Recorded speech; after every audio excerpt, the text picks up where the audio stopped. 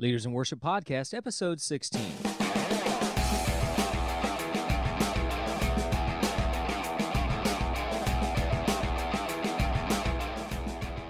Welcome to the Leaders in Worship Podcast, the podcast to equip, connect, and develop leaders in worship ministry. We do this by equipping leaders with the right tools, connecting them with like-minded vision, and developing their ability to lead effectively. My name is Matt Perkins, and I'm your host. I'm thankful that you have tuned in today. We have a great show. We are talking with Pastor Mark Groover, worship arts pastor of Calvary Christian Center in Ormond Beach, Florida. And Mark is doing an incredible job. He's going to be talking about creating culture in your worship ministry. Well, we have just wrapped up the Consumed Worship Conference at Faith Assembly in Orlando, where I serve as worship arts pastor. We just had 3 days of a worship conference, Consumed Conference. You can go and check out information at consumedconference.com about the conference, see who we had this past year. We're in the planning stages for next year and trying to work out everything for that. We encourage you to stay connected. You'll find links in our show notes where you can get more information about what's coming up. And just in a couple weeks, you'll be able to also purchase some of the sessions that we had online.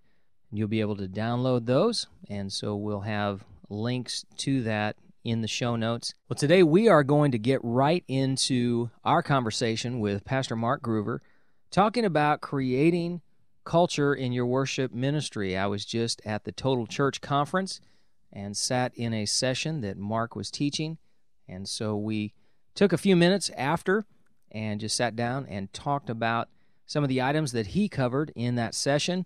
You'll find all the notes at leadersinworship.com/016. And that is our show notes. You'll find all of the information there. But let's go right into our conversation with Pastor Mark Groover. Mark, thank you for being on the podcast today. Man, glad to be with you guys today. Why don't you give us a little history on your ministry and kind of how you ended up here in Ormond Beach? And Yeah, we've been in ministry 20 years, just in full-time ministry, and we've been here at Ormond Beach for 5 years. So we were in Savannah, Georgia before, but we were from originally Church of God, that denomination, and it's incredible how we came here and God opened the door for us to be at this place. It was definitely a God. It's definitely a God thing. But again, like I said, 5 years, man, and just loving what God is doing. That's awesome. Now you are the worship pastor, and maybe give us a little snapshot of how the kind of the structure of your worship ministry and how that flows? Well, of course, I oversee, we are a multi-campus, so we have a campus in New Smyrna, we have a campus now in Orlando, so I oversee all of the worship and arts departments there, from organizing volunteers to band to singers, putting the sets together. We have, my wife is a worship leader here on this campus, and then we have a husband and wife that are worship leaders at the South Campus, and then a young lady that leads at our Orlando campus right now. So I oversee all of that, all of the bands, everything from dance to drama to the production, the lighting, sound, and everything. So now, with your campuses, your other campuses, how does that work now, do they have their own worship teams, or does everything flow out of this campus? How does that structure work? Well, at our South Campus, we've pretty much established a band from down there in New Smyrna. There, we still send singers, though. Mm-hmm. But we use the couple that is out of this ministry, that they're the worship leaders. They lead down there 3 times a month, and then I have them up here with us 1 time a month, kind of to give them a change of atmosphere. And our Orlando campus is a little different because it's further away. So we are trying to build musicians from the Orlando area, and we have that there. And then even the front line and singers are from Orlando. So we don't send any volunteers there at all. Oh, okay, cool. Yeah. And that's, we've been in a multi-campus situation for a little over a year, or about 15 months, and so it definitely is a change of mindset Definitely, and the whole man. Definitely. the whole thing. And we made mistakes along the way. You know, we've tried different things, and nope, that didn't work. Let's go another route. So I think if you can find, volunteers from that area. Of course, New Smyrna is probably 30 minutes, so it's a little closer. So, but definitely Orlando. We wanted to raise that team up from that place and let it be its own. Right. I would still oversee that, and so that's kind of how that's begun. They started in January. Man, it's been successful. Now, with New Smyrna, you said you still send singers with that. Now, are they on a rotation? Well, yeah, through Planning Center is the one of the tools we use. We put them on and schedule that out a month, and so yeah, they'll rotate. I'll send a soprano, alto, and tenor from our team, along with some people that are from that area. Still, they're still not at a place vocally yet that we'll still kind of infuse our DNA with them. Yeah. Mm-hmm. Now, are they like one of the things that we do? It's a little bit of a challenge for us in that our rehearsal nights are Tuesday, our midweek is Wednesday, our second campus, their midweek is Thursday. Wow. When we have our main rehearsal. Wow. So we try and whoever is scheduled to sing on Sunday will also be scheduled to sing there on Thursday. Okay. So we just know that, whenever they are there, they're not going to be in our main rehearsal. So do any of your campuses have midweek services? The New Smyrna campus has a midweek, but they watch it via live video. Oh, okay. Okay, so they're watching that, and so they rehearse on Tuesday night. We're going, so main campus is having a rehearsal. They're rehearsing here on our campus because they're meeting in a theater. So they come here to the main campus in the gym, and that team rehearses same time we do. Oh, great. So my singers that are scheduled, they'll miss the main campus rehearsal, and they'll go over there with them. Now, Orlando has a studio they're in. They're renting a junior high school cafetorium kind of deal. So they rehearse on Thursday night. So cool. Whole team. Yeah. It's always interesting to talk with other guys and say, okay, what things have made you want to knock your head against the wall and what things are working. Absolutely, man. Trying to organize that, it can be crazy sometimes. But I think we finally kind of found our niche. Ultimately, as I think with any campus, is you want to raise up people from that area. Right. Just so that is even with New Smyrna. New Smyrna was our first campus other than, our first. So it's been kind of a test. So we made some mistakes, but I think we figured that out now. So. Yeah. Well, and this all goes back to what we've been talking about and what I sat in one of the sessions that you had. You guys are hosting right now. We're at the Total Church Conference, and that is hosted at your church. And you can find out information in our show notes about Mark's ministry, about their church, and all about that. But we're in a session, and it was creating a worship culture that will last. What is culture as you would define it? Well, I think Wikipedia defines it as, it says, the set of shared attitudes, values, goals, and practices that characterizes an institution, an organization, or a group, our church or our worship ministry. So I think as you establish what a culture is first, and then you've got to determine what you want that to be. Right. We say here there is a group of course called Jesus Culture, but we don't want everything to be based on a style, but we want it to be all about Jesus. So you've got to put that into the DNA of your folks. I think that is one of the key things, that if you base your culture on a style, then what happens when style changes? It's going to change. That's right. Everything changes. But if you base it on your set of values, your goals, how you function as a team, how your senior pastor views that worship working with your... Right, and that has to come from Him. Of course, His vision has to be your vision. Right. And so what He wants, that culture He wants to create, we have the responsibility to do that. But you have to determine, the DNA, what is the makeup. And again, it is so many churches, I think you can get it wrong when you base it on, well, it's a gospel thing, or it's a rock thing, or it's a guitar thing. No, that's style.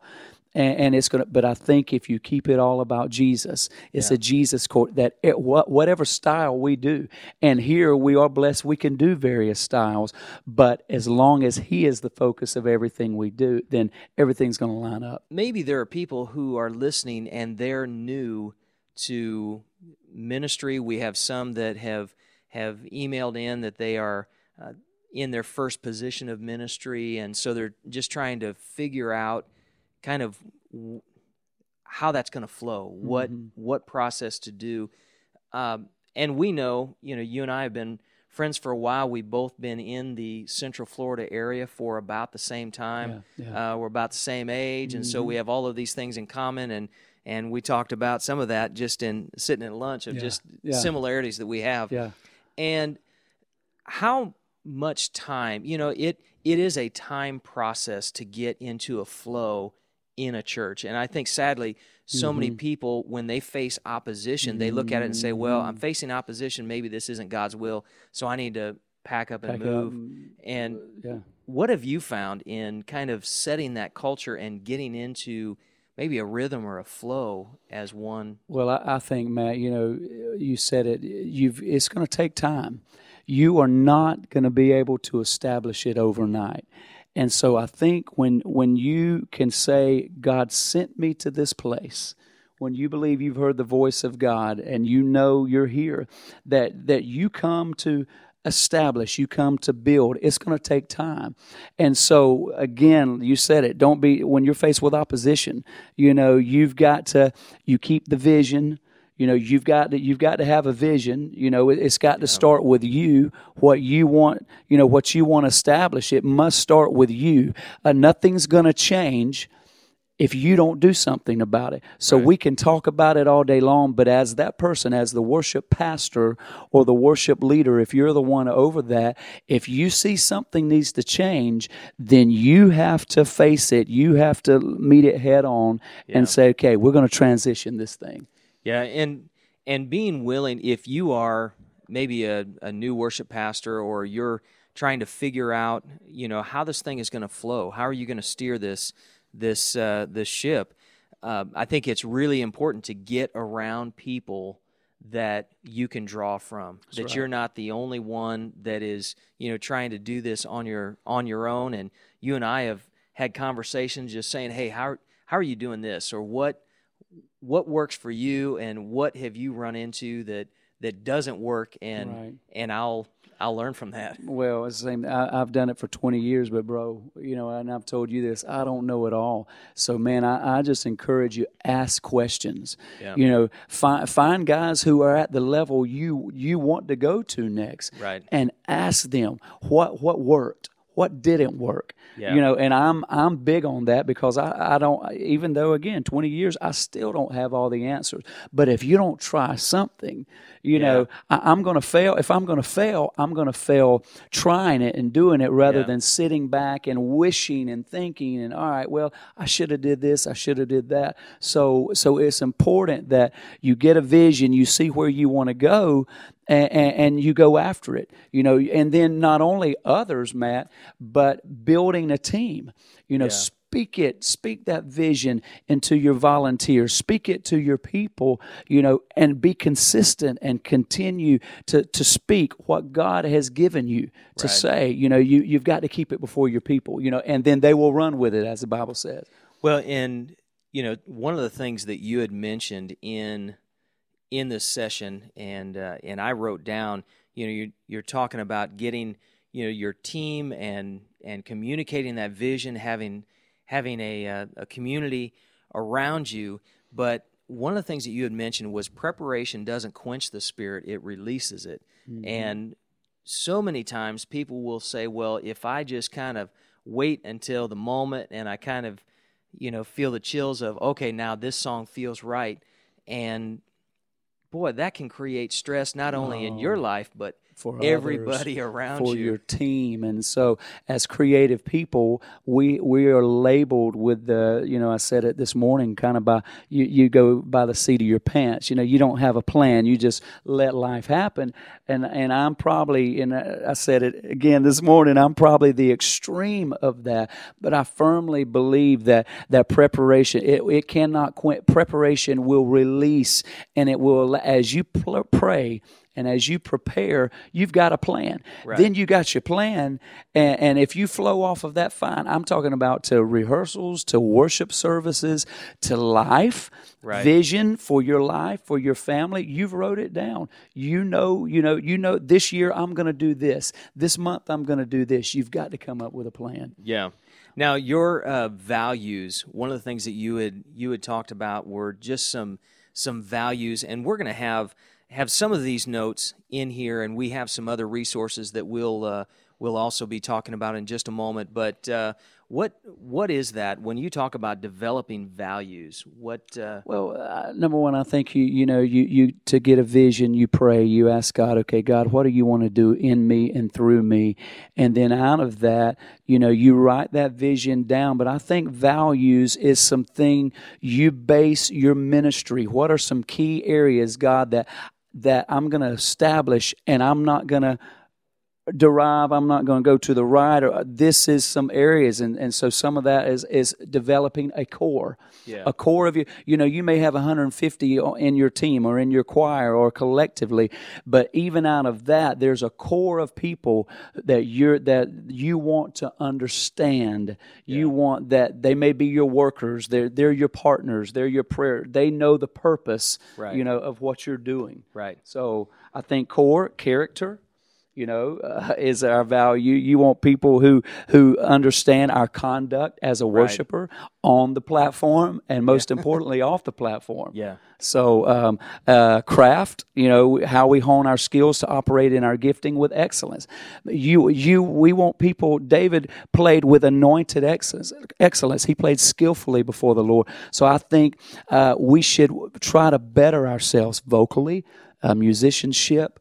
So that's something that we're trying to establish in our team, that craft is important. Chemistry, how we engage the congregation, and community. That's one of the most important, because we don't want to just come and have a rehearsal. We want to build a family and build a group of people who feel connected, right.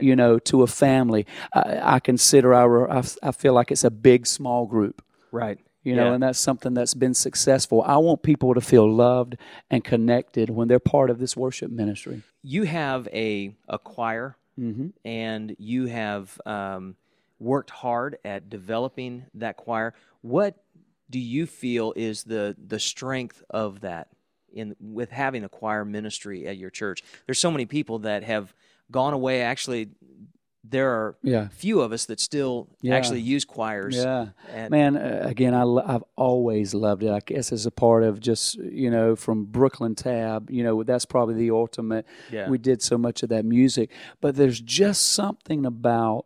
I don't care if it's 20 more people on a platform, when you speak into their lives and you teach them about your praise and your worship, is contagious, and what happens on the platform is going to happen out in that congregation. When you get 20 people or 50 people or 75 or 100 people, you have that army, as the Bible says, and man, they're marching forward. There's just something about that. Not only that, but then you're allowing people that might not be able to serve in other ministries. There's people out there, they might not be frontline people. Right. They might not be the best, but if you have a choir, you have a platform for them that they love to worship, that they can come and be a part. Now, here, we want all of our choir members to at least be able to sing and carry a tune. But man, just to feel connected, because they might not serve anywhere else. So it's an outlet for talent and for people who have a purpose, that love to sing, that I might not put on front line. That's another level here, the way we look at that, but that can just serve and worship Him. So well, and we had talked about it, and you had mentioned as well. There's so many people that if they are not a part of that ministry?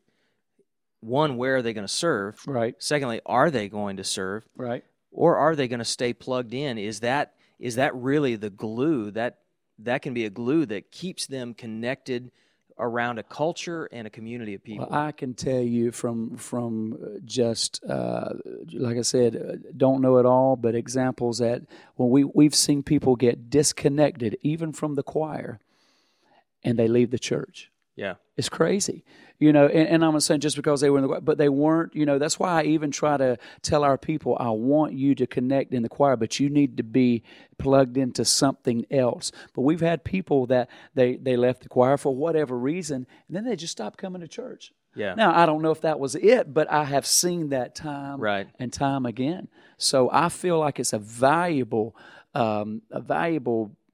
place to allow people to serve.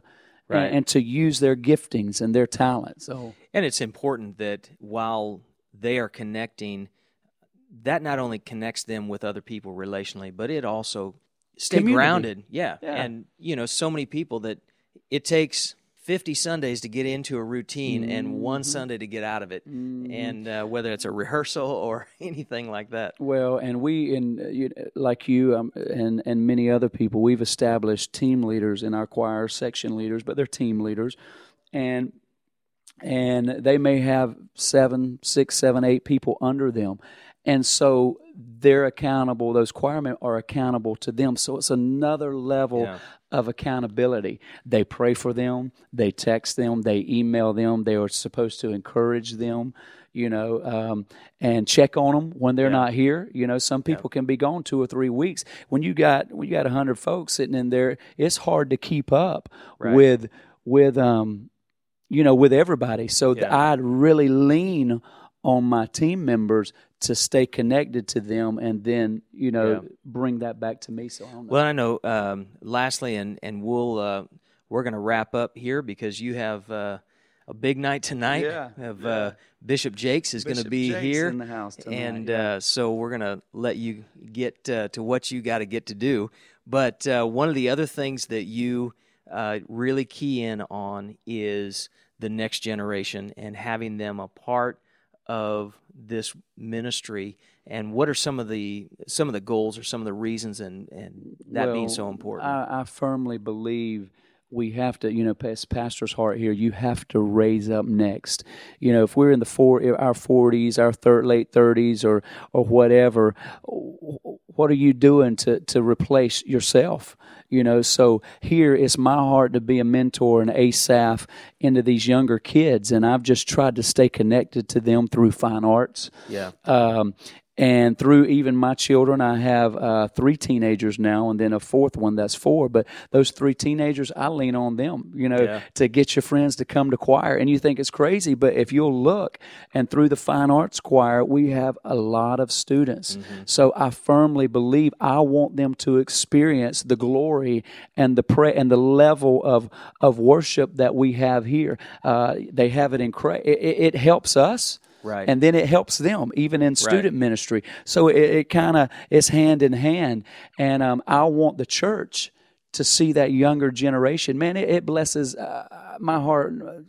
Nothing will bless it more than when you see students up there with adults, with 60-year-old folks, with 70-year-old folks that we have in our choir, just going after God. Yeah. It'll cause that man or woman to praise harder. Yeah. So it has really just infused some excitement and a freshness even into our choir ministry that we've needed, and that's been my heart. But it's finally starting to click. That's awesome. Now, Mark, if people want to get a hold of you and connect with you, what's the best way that they can go about that? Email or? Man, email is the easiest way. Mark, M-A-R-K, at Calvary FL, as in Florida, calvaryfl.com. Well, I encourage you to connect. If you have questions, connect with Mark. He is a great resource. He is doing a phenomenal job, and he is a great friend, and I'm just happy to have him on. Mark, thanks so much for being with us. Matt, glad to be with you guys, man. Looking forward to it. Leaders in worship, I love that. Equip, connect, and develop. Man, that's awesome. Amen. Well, I hope you have enjoyed that conversation with Pastor Mark. We would love to hear from you, hear your comments. If you have some questions about creating culture, or maybe you have a question about using choirs, in your worship ministry, you can email us feedback@leadersinworship.com. You can also go right to our website and you can leave a voicemail using a great tool called SpeakPipe, where you can just click the button on the right-hand side of that web page, and you can leave a voicemail using the microphone in your computer.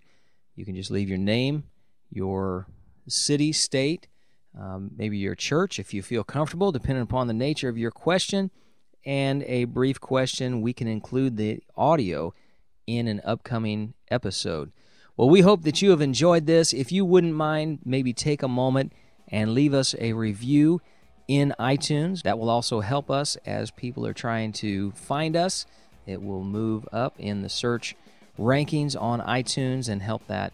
We thank you again for listening to the Leaders in Worship podcast. We hope that you have an incredible weekend of ministry. God bless.